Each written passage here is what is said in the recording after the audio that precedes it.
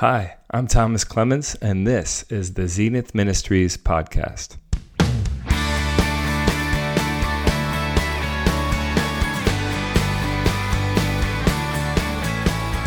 Welcome to our message of hope, security, and an exploration of true happiness. I'm glad you're here with us as we continue to share our stories of the many peaks and valleys of life and the beauty, truth, and goodness we were able to find in it. Please visit our website at zenithministries.com to connect with us to discover more. The summer before my senior year in college, I was all set to go on a pretty amazing month-long pilgrimage through the Holy Land, Greece, Medjugorje, and Rome. Now, whether you agree with the apparitions of the third location of the trip is up to you and not really the point of this story. It is interesting to mention that the group of pilgrims that I was with included a few friends of mine from college as well as my future wife, who was my girlfriend at the time. Due to medical reasons, I had to miss the first week of the trip in the Holy Land. I was not going to go at all, but at the last minute decided to meet my group in Athens. However, the only flight I could get arrived one day in the ancient city before my fellow pilgrims, so we planned on meeting at the bus that would take us to the port where we would catch the boat taking us to Patmos and a few other Greek islands. My thoughts on the plane ride: 1, go to a mass as soon as I got to Athens, and 2, ask the priest who was celebrating the mass if I could sleep in a pew or somewhere on the facilities for the night. It turns out that the church I picked to go to randomly, which ended up being kind of far from the airport, happened to be the only Roman Catholic church in Athens with a priest who was able to speak English. He was a Filipino priest named Father Arthur, and he was awesome. He let me stay and sleep in what I think was the parish hall. He also took me to a cool restaurant that had a rooftop seating area overlooking the Areopagos, where we sang songs from Mary Poppins and The Sound of Music. He also helped me to buy a bus ticket to the airport for the next morning so that I could meet up with my group. And looking back, I really had very little info on where they were going to be. I just knew their arrival time and the number of the bus that we were supposed to take to the port.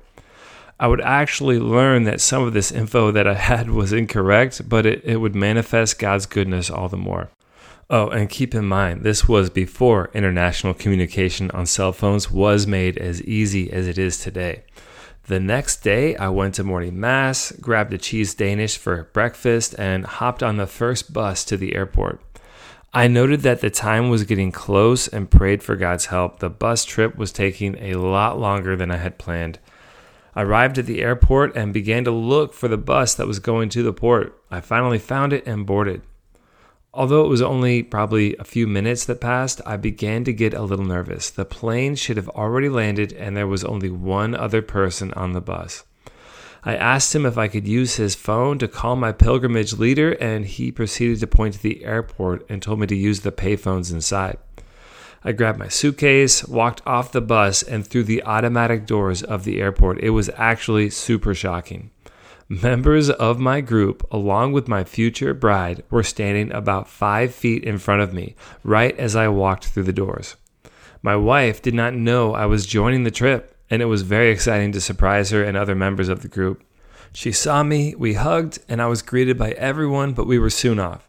It turns out they were stopped at that spot in order to wait for a few other fellow pilgrims to catch up. Once they did, which took about 2 minutes, and we were in a hurry to catch the boat, so we headed for the bus. However, it was not the bus I was originally on. It was a private bus that took us to the port, and we almost arrived too late, but made it just in time to board the ship. Basically, if I had not gotten off the public bus and tried to use the phone, I would have missed my group and possibly my boat. I am sure that God could have fixed whatever mess I caused, but I put the whole trip in His hands from the beginning and, trusting in Him, took each step in hopes of doing His will. Something that is good to remember before I continue is that there is nothing special about me. God wants to do this for everyone, and He has done this for many people. If we seek His will over our own, He will do great things. Not to put me on the same level, but 2 other people who worked to put God's will over their own were Saints Louis and Zélie Martin. a holy married couple who happened to be the first married couple canonized together in the history of the church. Both Lewis and Zelli wanted to do God's will by living their lives consecrated to Him in the religious life. However, at the very moment that Lewis saw Zelli for the first time, God told him that he would marry her. Lewis recognized God's plan for his life. He put aside what he thought he originally should do and married Zelli, whom he truly loved. The two holy people were able to raise a holy family of girls who would all grow up to become nuns, the most famous of which, of course, is Saint Therese of Lisieux. Here we have two examples of God taking an interest in human circumstances. I truly believe that He guided me to meet up with my pilgrimage group, and I also believe that He guided the parents of Saint Therese to meet and marry one another. Notice that each person never has his or her free will taken away in either story. Everyone is free. However, I think in both cases, through seeking God's will, all people chose correctly as they allowed God to guide them. God is not a distant clockmaker who built the world, set it into motion, and stepped away to see what would unfold. This idea is called deism and was a prominent ideology spread about during the Enlightenment. Many of our American forefathers held this belief that God made the world and then took a step back to watch what happens. A truly unfortunate viewpoint, as one who holds it misses out on so much. God is working in our lives. I actually have an idea for a book, a fictional story, that would kind of symbolize how God really works, but I would have to think a whole lot more about this to get it all together. But the basis is that there is a guy who starts a thing. Let's say it's a gym. He funds it, helps build it, right? Giving directions to the workers, helping them fix certain issues that come up. And then after the gym opens, he hands over all of the leadership positions to good people and steps back. But then again, he comes in every day to help not just the people in leadership, but you see him assisting the patrons of the gym as well. Showing them how to correctly stretch, coaching a cycling class, fixing a row machine, something like that. I don't know. I think I might have just described the movie Dodgeball, maybe, but I don't know if that would even be a very good book. But the analogy works. Maybe if I throw in a murder and a French detective comes in to figure out the mystery, then everyone will want to read it. I don't know. Okay, but coming back from my height of genius, God is a loving Father who designed everything and is constantly at work to bring about good from the choices humans make. We are all a part of His plan, and it is true of all of us what He tells the prophet Jeremiah in Jeremiah 1:5. Before I formed you in the womb, I knew you, and before you were born, I consecrated you. I appointed you a prophet to the nations. God knew us before we were formed in the womb. He knows what we will be, do, and who we will meet, befriend, and marry. As a loving Father, He has a great design for us. I think that in this design, our loving Father has a vocation in mind for us, whether it be through marriage, ordination to the priesthood, or religious life. He has a great plan that He works to guide us to find. And in turn, by finding this vocation, we will find completion, joy, and peace. We can see that our God is a loving Father who takes care of even the little things through sacred scripture, but it is most specifically in John's Gospel that we read about the wedding feast at Cana. It's at this wedding that Jesus performs a miracle for a newlywed couple that needs more wine. I don't know if you've seen any of the new series, The Chosen, yet, but they portray this scene in a very cool way, and we see Jesus perform His first miracle, making sure a newly wedded couple had enough wine at their wedding. This absolutely proves that God cares about the mundane little things in our lives. Furthermore, in my own personal life, God has come through for my family and I even for the little things. We've had the help of St. Anthony in finding various lost items. We've had healings through the help of St. Philomena and Our Lady of Lourdes. Akin to Saints Zelli and Lewis, I've heard countless stories of friends and strangers being brought together through God's guiding hand as well. One of my friends left a ring at a statue of Mary, asking her to have the woman he felt God already calling him to pursue to wear it. Soon, without any interference on his own part, he saw the woman whom he would later marry and start a family with the ring on her finger. So he put the ring at the statue and left it there, asked Mary to have his crush wear that ring, that many other people might see when they go to pray. He asked that his crush would find it and start wearing it. He then walked away. the next day his crush was wearing it. God is working in our lives. And I've always thought that God had prepared my wife and I for each other. Yes, we need to choose to love one another each day by serving one another and working to put the needs of the other before our own. But still, I think that God wanted us to be together, and he wanted this since we were both formed in our mother's wombs. We can see something similar in each priest being called to be the bridegroom to the church. Priests are called to the celibate state and to serve the church. Married people are called to chastity as well and to serve one another. Free will is still at play, as we still are free to choose to say yes or no. In the same case that Mary was able to say yes or no, but she gave her yes. If she said no, God was able, just like he is with any one of us, to make good out of her choice. And unlike Mary, many people do say no to marriage, just like many people say no to the religious or priestly life. Is it better to say yes to God and his plan? Of course, but God can handle our mistakes. He can bring us to love and peace despite our mistakes. We know that he saves people many times in Scripture, even raising humans from the dead.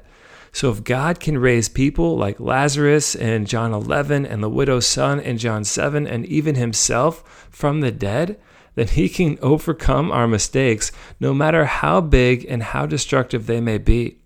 We still go out to do our best and try not to make mistakes, but we need not fear. If we go to God, he will help us.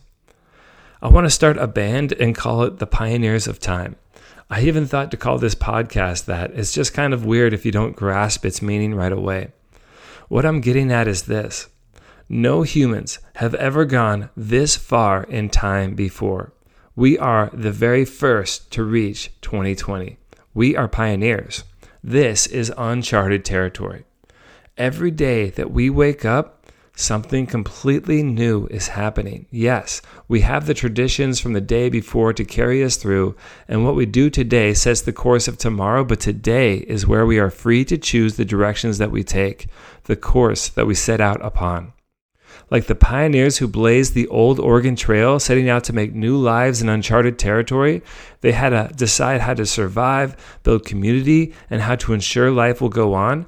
Today, humanity is making choices for a new life every day. A new frontier in history is being charted. We are today still continuing to lay down foundations that will help or hurt the world tomorrow. I saw on the internet someone mentioning those time-traveling movies, and they make the point that in most of those movies, there is the issue that if the person traveling back in time makes one small change, it will completely alter the future that was their present from which they came. The lesson then is that if this is true, what small change can we make right now to completely alter our future for the better? Pretty cool. We are still blazing a trail for future generations to follow. We are establishing our future now and deciding now whether it is good or bad. As St. John Paul II said, the future starts today and not tomorrow. It would be absolutely terrifying to me if God was not watching over us, helping to guide those who sought his guidance in this. Because without him, we can only see as humans do, by appearance. But God gives us wisdom, which is a bird's eye view and a deeper look into what is really at stake and what is really going on. Now, I used to be an atheist, but I was not afraid then because I was naive enough to trust in the systems of man and thought that those held the power to save me and give me peace. They can assist in this, but sometimes they don't. So thankfully we have God. He guides those who seek his guidance and brings good out of the mistakes or even the intended evils that occur. Furthermore, he has calmed me of my anxieties during prayer many times, assuring me that I am under his providential eye. As it says in Psalm 139, he knit me in my mother's womb. And then in Jeremiah, he knew me even before he did this. Before I was born, I was consecrated by him for a life only I would live for a specific time. I say this in first person, but it is true for us all. God thought of you first and created you, setting your life apart from all others. We are all very similar, yet different. God has seen your life in its entirety. He has seen every star in its placement where he designed it to be at every moment of your life. He knows every smile, every mosquito bite. He has already seen your vocation being lived out. He already knows the solutions to all of your problems, and He desires to guide you to them. And He will if we are open to Him and allow Him to work in His own way in our lives. However, we are not fixed to a certain plan. He has seen how we have lived because He is looking on from outside of time. Like if I were to go back and watch a football game that I had attended before, I would know exactly how it would play out. But that would not change the fact that the players were free to make the choices that they did. Okay, maybe a weak analogy, but the point is that we are free. And God wants us to freely choose His plan He has given us for our happiness. He longs to guide us. We are the pioneers on the frontier, but God is caring for us and He is all-powerful, so we need not be afraid as we journey through time to blaze the trail of humanity. We can wholeheartedly trust in the word of Jesus who says, "Therefore I tell you, do not worry about your life, what you will eat or what you will drink, or about your body, what you will wear. Is not life more than food and the body more than clothing? Look at the birds of the air. They neither sow nor reap nor gather into barns, and yet your heavenly Father feeds them. Are you not of more value than they? And can any of you, by worrying, add a single hour to your span of life? And why do you worry about clothing? Consider the lilies of the field, how they grow. They neither toil nor spin. Yet I tell you, even Solomon in all his glory was not clothed like one of these. But if God so clothes the grass of the field, which is alive today and tomorrow is thrown into the oven, will He not much more clothe you, you of little faith? Therefore, do not worry, saying, what will we eat, or what will we drink, or what will we wear? For it is the Gentiles who strive for all these things. And indeed, your heavenly Father knows that you need all these things. But strive first for the kingdom of God and His righteousness, and all these things will be given to you as well." Thanks for listening. Glad you joined us. Please help us out by subscribing to our podcast and leaving a review. You can like and share it on social media if you think it might help someone else. Please subscribe to our email list as well. Just at the bottom of zenithministries.com, there's a place for that. We are now accepting signups for a one-on-one mentoring program, and that's found on our website too. Please come partner with us as we lead others to the heights of humanity.